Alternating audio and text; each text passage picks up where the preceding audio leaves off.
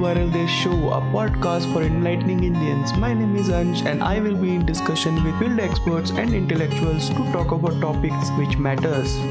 Hello everyone, welcome to the show. This is the third episode of India After Pandemic series. Thank you very much for all the feedback on the first two episodes on this series. In today's episode, we will be discussing about India's relationship with its neighboring countries, handling of China incursion and abrogation of Article 370. And to discuss all of this, I have with me someone very special and honorable. He served the Indian Army from 1988 to 2010. Please welcome retired Lieutenant Colonel Anil Duhun. Thank you very much, sir, for taking out time for this show. It's really an honor to have a discussion with you, and welcome to the show. Thank you so much, Ansh, and please, my hi to all the listeners and to your followers. A very good evening to all of you. Thank you very much, sir. So my question is, what were the main reason which led to the rise in tension between both the nation in the current scenario? See, the history part has been taught to us from school onwards, so nobody's got any doubts in that where is the McMahon line and what was the agreement between China and India. But China being what China is, and over a period of time, it has proved to the world that it is not a dependable ally, and they are bullish in their behavior. So it happened with us in 62. In 62, we were not very well prepared, but when it happened in 67, we gave them a bloody nose. And fact is that from 67 onwards, there has been intrusions, but then after talking, they used to go back. And that was as recent as Doklam, which happened a few years back. But 2017. Yeah, but now what has happened is that they have moved in large numbers, and before moving in, they created a situation for themselves, like that they have come down to Tibet to do some military exercises. Now, if somebody says that the exercises and the areas where the Chinese army were there, they were not being tracked, then I don't think any veteran or any person in uniform would accept or agree. Because all these things are very well, tracked and kept under observation. But from Tibet, when these troops, they moved towards the Indian-Chinese border. Now, that is the time when probably they went off the radar and we could not detect them. Despite having satellite galore in space and having commercial satellites also and military satellites also and the world's satellites also. How they moved, when they moved. Today, nobody is claiming that, they saw it. Finally, it hit us when on 5th May, around 5th May, when we realized that they have come inside the LAC. And yes, they have come in from not from one point, but they have come inside from various points, and till date they are there. Okay, so why everybody in government is denying it? When Mr. Modi came to address the nation, he said nobody came, nobody captured, and nobody entered. So let's listen what he said that night actually. न वहां कोई हमारी सीमा में घुस आया है, न ही कोई घुसा हुआ है, न ही हमारी कोई पोस्ट किसी दूसरे के कब्जे में है। लद्दाख में हमारे 20 जाबाज शहीद हुए। So, do you think, is it correct to say that Mr. Modi is lying to the nation? See, starting from 2014, when our Prime Minister ji came into central government and headed the government as Prime Minister, one big issue which he drummed up was nationalism and patriotism. And based on that, he globe-trotted for good about 6 years, and he made believe everybody that the international relations are the best, like today what we are having, what we are enjoying, not realizing that international relations are only success when they are backed by military might. If they are not backed by military might, then nobody is interested in your hugs and photo ops and things like that. True. And that is exactly what happened. Now, on 19th June, after the all-party meeting, the PM addressed the nation saying, and he declared that nobody has entered our area and none of our post has been taken by anybody. Now, this was a diplomatic blunder, to say the least. Because within half an hour, Chinese claimed that, see, Yeah. We had said that we have not crossed the LAC. We are within our area. Now that ratified the Chinese stand and that put Indians on a defensive. Now, why PM said or why PM made that statement was basically what I feel is that he wanted to give the confidence to the countrymen that you need not worry, you need not bother, we are taking care. But instead of that, he said that, and of course, the very next day, that is on 20th of June, there was a clarification issued by the PMO's office. Yeah. So that is what it is. So you're not confirming or denying that he is lying to the nation? No. Where is the doubt that intrusion has not happened? So in that sense, then he is lying. If somebody says that intrusion has not happened, either he is unaware or he is telling a lie. Okay. If they have not intruded, how did we lose 22 soldiers? That is true. Now, would you accept or would you say that our soldiers had gone into Chinese territory? If yes, then say it in as many words. So that Chinese did not intrude, we intruded in their territory, and that is why we lost 22 soldiers. If we have not intruded in their territory, then how come we lost 22 soldiers? And why are so many people hospitalized and they are still in Leh, and PM himself had gone and met them? Why did he go? So if the LAC was not violated, then where was the requirement of going? And now they are celebrating that Chinese is moving back. No, they are not. Who said? The government only saying that 1.5 kilometer Chinese is pushing back. They are leaving our territory. They are not leaving our territory. They came 3 kilometers inside and moving 1 kilometer back. Yeah. So government is celebrating that. Earlier he said the government said that nobody came. And now when... See, the beauty of this government is that initially the external affairs minister comes and says something. The very next day, defense minister comes and he negates what the earlier gentleman said and he says something new. After that, PM comes on national TV and he rubbishes both the claims before and he says something new. The very next day, the PMO issues are contrary to what PM had said. So actually, if you see, they all contradict each other, and today nobody knows who is the person on whom you should rely upon. Secondly, what is the status? Now, if you take your mind back to the Prime Minister's visit to Nimmo, he again said, we are doing, and on ground, when Rajnath Singh ji went, he said, yes, they are inside and we are talking to them, they would go back, but how much and in what time frame, that I cannot guarantee.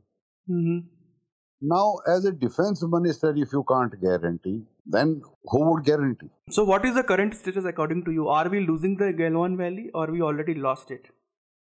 We have lost it. So it's not coming back unless we go into war? To my knowledge, it is not coming back until unless we take military actions against it. So what are the possibilities according to you, India taking any military action with China? I have tweeted this thing many a times and I'll say it with you also. The crucial time is between 15th August till 15th September. If we have to take a military action, it has to be between this period because beyond 15th September, it will be too cold and it will be not possible for any military actions. It has got its own hazard, snow and other things. Even because when you go into a battle, when you go into war, then it is a lot of logistics are involved in that. So because of the terrain constraint and the weather constraints, those logistics would get affected, and it may not be, a success. So now the crucial period is between 15th August till 15th September. If something has to happen, it must happen now. If it doesn't happen now, then you take it that this area remains with them for good and nothing would change thereafter. That's really, I really don't know what to say. It's really sad. Oh, it's a very sad affair actually. It's a very sad state. As we all know, Mr. Modi has created his politics around hyper-nationalism. All his visits during Diwali and celebrating Diwali with troops. And we also know that Indian Army is very secular forces, still not lost its independence like RBI and other institution has. Question number 2. Addressing a special press briefing along with 3 service star chiefs, what is your view the way the armed forces were asked to shower petals on hospitals? My question is, should the armed forces have been asked to participate in such an expensive exercise when the healthcare community would have been supported by actually providing them equipment to fight the pandemic? See, let me answer you first as far as the showering of petals is concerned. It is the most ridiculous thing ever been done in this country by the defense forces. We are not meant to be showering petals. When the entire world is under pandemic, what are you trying to show? Whom are you trying to respect? The doctors, the nurses, the medics? Provide them PPE. That is what is required. They don't require showering of petals. Did we give them PPE on time? Today we have crores of rupees in PM cares. But how many ventilators have been bought? Have they been issued to the hospitals? And if they have been bought, at what rate? BL is making them and selling it in 1 lakh of rupees, and finally when it is entering the hospital, it is costed 3.5 lakhs per ventilator. Right. Well, what are we talking? Why are we fooling ourselves? And as far as the politicizing of the defense forces are concerned, it is impossible. Because going and distributing Diwali sweets and enjoying an evening with troops is a good gesture, and it's only that much. We are a very apolitical institution, very apolitical. We don't get influenced. Yes, we do follow the political orders, because after all, those are the people who are giving the guidelines to the defense forces. But to term it that Indian Army or Air Force or Navy, they are getting politicized, no, it is not. It would not happen ever. Correct me if I am wrong, but what is happening is this government is totally based on perception management. So what they are actually trying to achieve with celebrating Diwali with army is they are actually targeting their core vote bank, that Mr. Modi is too powerful to, too friendly with army people. And as you already know, with the RBI or Supreme Court and all the past CGIs which we have seen in last 3-4 years, in the ground level what is happening psychologically is, and nobody is bigger him, and even army is following his orders. So that See, Ansh, you must understand, he is the Prime Minister of the country. There are no doubts in that. True. Yeah. There are no doubts in that. He is the supreme decision-taking body. There are no doubts in that. But by his visiting on Diwali and visiting troops, does it mean that the army would start following the orders given by the PM? That is a perception created, na? That is what... No, hear me out. Now, the orders to the army does not get percolated like that. The orders to the army would get percolated through the chief of the army. And how those orders have to be affected on ground. That is the mid-course correction which happens in the hierarchy. Things which are ethical would be done. Things which are not ethical would not be done. Anybody can keep giving whatever orders. Unethical things the defense forces would not do. Like if somebody tells ki go and burn somebody's house in Kashmir because there is terrorism. No, army will not do it. Will just not do it. They'll put their foot down. Because those are the soldierly attributes. Somebody says what happened to Vikas Dubey, that encounter kar do. No, it doesn't happen that way. Army will not do it because we go by ethics. So his major plank or his major speech is contained nationalism and patriotism, because that is what with which he started beating Congress. Yeah. So he was wanting to make a image for himself that there is nobody in this country a bigger patriotic or bigger nationalist than him. Yeah. But fact of the matter remains, every citizen who is in this country is a nationalist, is a patriotic citizen, and we don't have to, get a certificate from any XYZ to prove that. If somebody questions my nationalism or my patriotism, I would call him the biggest fool. I don't have to prove it. I have proved it for 22 years when I was in the army. True. I don't have to prove it again. And if you really want a proof, then go and jump. I don't care. Yeah. So he may create an image for himself, and his image has got dented very, very severely with the China in the past few months. Okay, yeah. Now start from Pakistan. What are our relations today with Pakistan? Yeah. The lowest. Yep. Nepal. Like if 135 crore people start walking towards Nepal, they would just walk over entire Nepal. But what did they do? They issued a map. They have taken about 350 odd kilometers of Indian territory, and we are sitting and watching it. And do you think China is playing the role with the Nepal when it's come to? No, I'll come to that. Yeah. We come to Bhutan, it is same. Come to Tibet, it is same. Come to Bangladesh, it is same. Come to Myanmar, it is same. Well, what are you talking? Like, if you are such a big nationalist, or if you are such a big patriotic person, if you have such a great knowledge of international relations and all, then why this thing is happening? True. Things should have been different on ground, no? Yeah. So that has not happened. So his image has taken a very big dent, very big dent, and I don't think there is any way to damage control it now. Yes, it can be done, provided he takes a strong decision to go militarily against China, and let whatever be the result, but at least take a decision. True. In 62, we fought and lost. Yeah. In 2020, we have lost without fighting. That there is a big difference. True. The entire government saying Exai Chin, and Pandit Nehru. Arey Baba, we fought and lost. We did soldierly activities there. Yeah. We fought. But in 2020, did we fight? We did not. But we lost. And as far as Nepal is concerned, the Mr. Oli, the Prime Minister there, we all know what his relations are with China, and it should not have come as a surprise to us. Yes, but somebody needs to do hard talking with them. The number of Nepalese domicile people who are working in India are in lakhs. True. And we have Nepalese domicile people even serving in paramilitary forces and defense forces. Those people who have retired and gone back to Nepal and settled there, they are still drawing their pensions and other things from Indian government.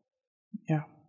So it is just a matter of somebody sitting and hard talking with them. Now, when that is getting delayed, like till date, nobody has spoken.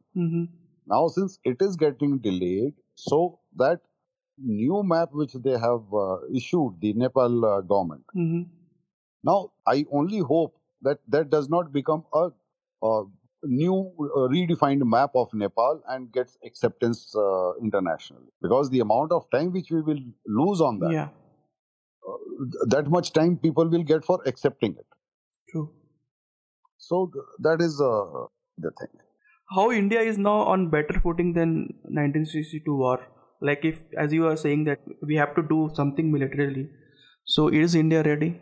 See, Indian troops are the fittest troops in the world today. They are battle worthy, and they have got battle inoculated troops today, starting from Siachen until you come down to Banihal Tunnel, Jawaharlal Nehru Tunnel, or whatever name you give it to.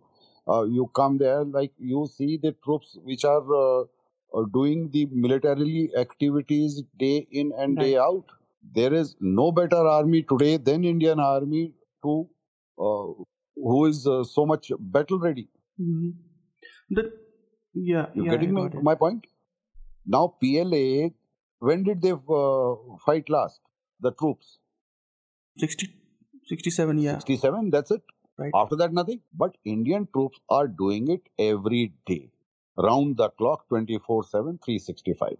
Okay, there is a notion coming on Twitter that currently recruits are there. They never fought any war. It is a perception creating thing again. Again, let me tell you, a boy of 16, 17 years of age, when he gets recruited in the Indian army, where should he fight a war? True. Right. So, the new intake, obviously, they are greenhorns. They have not fought a battle. But when they finish their training, when they join their units, when their units gets posted to difficult areas, field areas, and on the borders, slowly and gradually they become battle hardened. Slowly and gradually they start chasing terrorists, chasing enemy, firing, shooting down the enemy. It's a slow process. It's a very organic process. Yeah. Like a Sipahi getting attested and becoming a soldier does not mean that he's battle hardened. No, he's a green on. Mm-hmm. And each unit knows how to employ a greenhorn and how to get him into the system and in an organic way of making a toughened soldier out of it. Right. So it is not a point to worry at all. At all. As we already know, Chinese army is well known for its psychological warfare. What sort of psychological tactic the Chinese army has used in Galwan Valley, and how India has or will continue to counter it? No.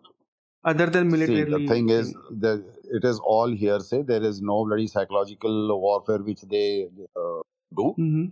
By writing a poster and erecting a poster on a mountain that your government is not supporting you does not mean that our troops are getting affected. Our troops will not even read it.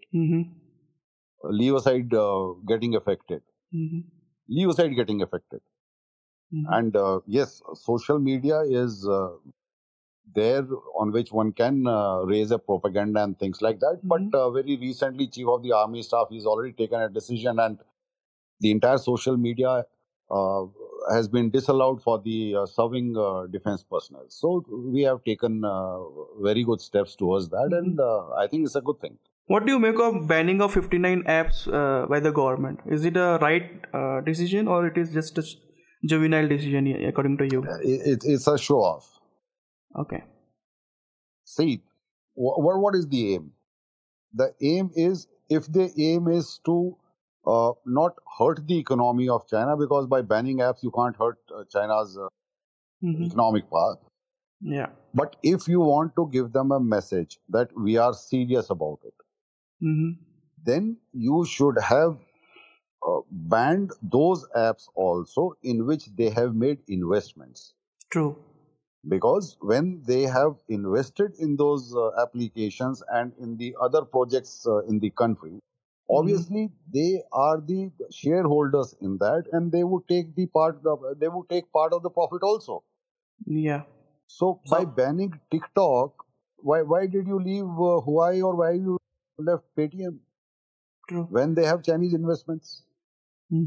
So these half-hearted measures which the government is taking, actually it is not giving a very hard message to China. Today, in the Times of India, like they have come out with the in the power sector for transmission and distribution, Chinese have a major role to play. True.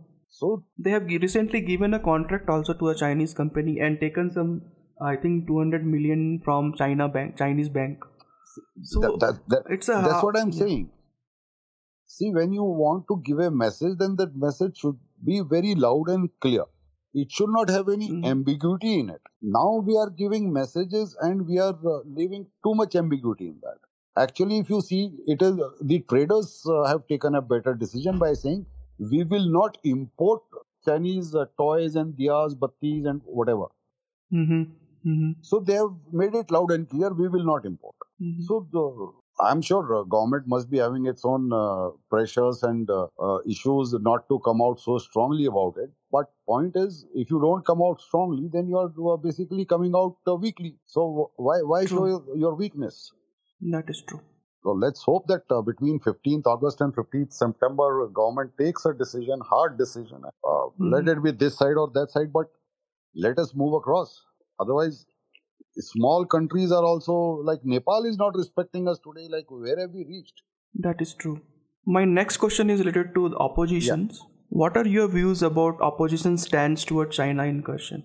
Like, are they playing safe or they are attacking government? Like, if you remember earlier when UPA was in power, BJP used to attack them regularly. So what is the opposition stand when it comes to attacking government with China or any other issues currently we have? Okay, let me explain to you. The entire role of government and opposition seems to have gone topsy-turvy nowadays. If opposition is asking what is happening in Ladakh, then government says, why are you politicizing the issue? True. It is a national issue, you should not national security issue, and you should not politicize. Is asking questions from the government politicizing an issue? Of course not. Yep. We in opposition, we as normal public, we as normal citizens, we want to know. True. And who would tell us? Yep. It's the government who would tell us. The new thing which this government has adopted is, for anything and everything, either blame it to Pandit Nehru or Mr. Rahul Gandhi is not doing it. As if he's the Right? PM. Yeah, like when people ask you what are your concrete steps towards COVID-19, their spokesperson said you should ask what Rahul Gandhi had done during the COVID. True. Is that an answer from a government spokesperson? If everything Rahul Gandhi only has to answer, then might as well vacate that chair and let him sit so that he answers. True. So But today you are in that position, you are answerable. Yeah. People will question you. They would question you and they must question you. If you take your mind back when the petrol hike happened during the UPA regime, there was a lot of hue and cry in the entire country. They were on road. Now what? Diesel is at 80, petrol is at 80, and they don't want anybody to question them. Why? So how do you, what do you think the solution lies? Like, as according to me, what I understand, opposition is not just the opposition parties. Opposition are the people of India also who not voted for this government, and that is approx 60 to 65% people who haven't voted for this government in 2019. So opposition parties plus those 65% of the population should come together and do something. What do you what are your what do you think can be done? No, Ansh, thinking on those lines may not be the correct way of thinking, I would say. First and foremost is, they are the government which majority of the people have chosen to be in the government. And that thing must get respected, and we all respect that. The issue is today, opposition. Who is the opposition today? Actually, if you see, there is nobody except for Rahul Gandhi, who is asking regularly questions to the government. True. Is there anybody else on the horizon who has been asking any questions? Nope. What is happening in Uttar Pradesh? Where is BJP? Where is Samajwadi Party? True. All hibernating. Now they are hibernating, or the opposition is hibernating, either because of the fear of CBI and ED and IT or whatever. Now, well, if you have done something wrong, that is why you are fearing them now. That is why you fear CBI or enforcement director or income tax raids, because you must have done something wrong. If you have not done anything wrong, why are you fearing it? And if you have done wrong, then accept it that you have done wrong and keep your mouth shut. It is as simple. No, but things are like, even the people who haven't done anything wrong, they are getting targeted by this government, the whole apparatus of this government, ED, IT, police. Like, if you see the anti-CA protest. I agree with that. They have, like, the present government has misused the institutions. Whether it is media or it is judiciary or it is police or it is any XYZ, they have misused. They have absolutely rubbished the institutions. But point is, why did we not get a single man with a spine who could stand against it? True. Today, if, let's say, God forbid, if somebody does not have faith on the judiciary, and that to Supreme Court, if Supreme Court gets compromised, where does this 135 crore people go? Whom would they look up to? True. See, when you compromise an institution, the loss is like that. If today I don't have, if I do not trust police, and if there is something urgent which requires police attention or which requires me to go to the police, and I don't trust them, where would I go? True. Whom would I go to? So that is the importance of these institutions, that they must be alive and they are basically to counter each other. But that is not happening, and that is why people are... That is not happening. That is not happening because of whims and fancies, and that is because today the opposition is absolutely hibernating and they are in their foxholes and saving their skin. that is the basic reason which comes to my mind, because otherwise I don't see any reason like for any political party or a politician who has been in public life for so many years. True. Why is he hiding? Why is he keeping his mouth shut? Why is he not raising his voice? That's true. And it goes all across. Like it is not limited to Delhi or Bangalore or Bombay or Kolkata. It is all states, all major states, all down to the district level actually. Yep. That's very frustrating situation. No, it's actually, if you see, all these things are happening for a reason. There would be a new order which would emerge because most of the institutions today have got absolutely compromised. There would be a new order. I think we need to have some patience and have faith in the system as such, because democratic system is the best system. Yeah. So we must have some faith and we must have patience. And I'm sure a new order would emerge which would be much fairer and much better. I hope so. I'm sure. I'm certain. Yeah. So I was doing some research and I found out that you are from Jammu, I guess. You did your college from Jammu, if I'm not wrong. Yeah, I did my college from Jammu. My father, who was in army, he was posted there at that time. So I did my graduation. That's nice. So my next question is related to Jammu and Kashmir. Do you think abrogation of 370 was required? And if yes, please justify.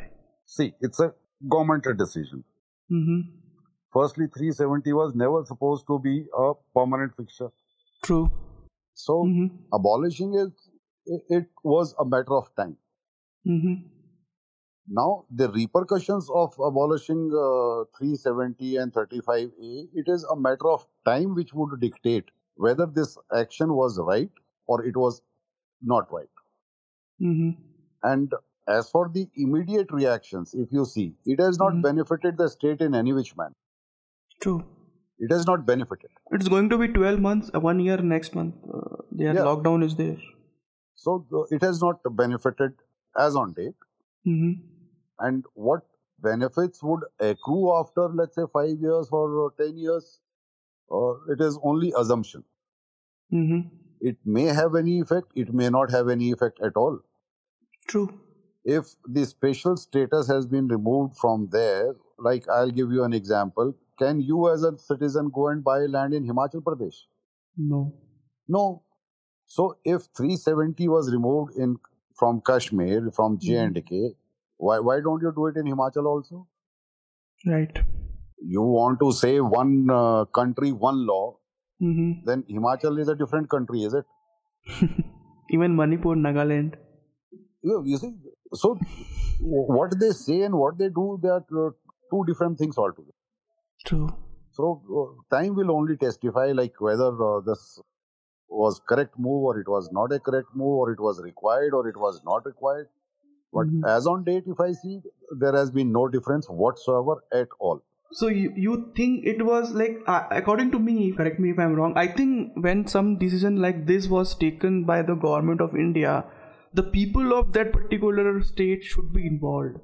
So don't you think it was unfair to them, Kashmiris especially, even the Ladakis, when they when something is from state, they making it a union territory. So it's a downgrade, right?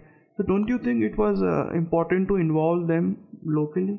No, I do not subscribe to that idea, because it's a central government decision, and if every decision has to be taken by the concurrence of the state, then it is something like going in for referendum every time. But the other negative side of this is, suppose tomorrow they come to any, for example, Maharashtra, and they put lockdown and they say that Mumbai is a different union territory, and they bifurcate the state of Maharashtra. So that will be like, there will be a fear will be there with all the people who are like state assembly and all, that kabhi bhi this government can, whenever they want, they can come and they can bifurcate our state. You getting my point, or should I repeat? No, I got your point, but it is not, it does not happen that way, unfortunately. So one does not have to fear on those lines at all. At all. Because what happened is when the Kashmir law this was started, they bring on a lot of forces and then they shut down the Amarnath Yatra and then they declared that this is what they are doing it. So what are the chances that same thing will not happen in any other state? No, any other state does not enjoy that special status, no. So it will not happen. Okay. Yeah. I think any last thought you want to give? I would only like to say one thing, that have faith in the system, have faith in the institutions, and we will emerge stronger and we will emerge better. And the new order would be any day much better than what we have seen and what we are seeing today. Any new order is always a better situation, and one must have faith in the system, one must have faith in the government, even if it is not taking decisions as per our likings. Even then one has to have faith in the government and one must have faith in the government. Okay, so one should not get disillusioned at all. So one last question from my side. I personally attack Mr. Modi a lot in Twitter. So do you think is it right thing to do? No, it is the terminology which you are using is incorrect. We are not attacking Mr. Modi as such. We are questioning the government. And somebody need to answer. Now, when we are not getting that answer, our frustration rises. And that is the time when what we write, it becomes a loud statement. True. So there is nothing wrong in asking questions from the government. They must listen to the questions and they need to answer. But saying attacking, no, that is not the right thing for the Prime Minister to be used. It should not be used. We are asking the government. Thank you very much, sir. It was a wonderful session with you. We agreed for... Thank you so much, Ansh. Yeah, we agreed for 15 minutes. It's already 45 minutes of talk. So thanks a lot. It's really an honor to have a discussion with you. Thank you very much. Thank you so much, Ansh. And I wish you all the best in future. And I wish your listeners all the best. And God may bless you always. Keep happy and keep safe. Thank you very much, sir. And take care. All right. Bye-bye. Bye-bye. Thank you very much for listening to this episode. If you enjoyed this episode, please leave us a review. Thank you very much. Have a nice day. Bye.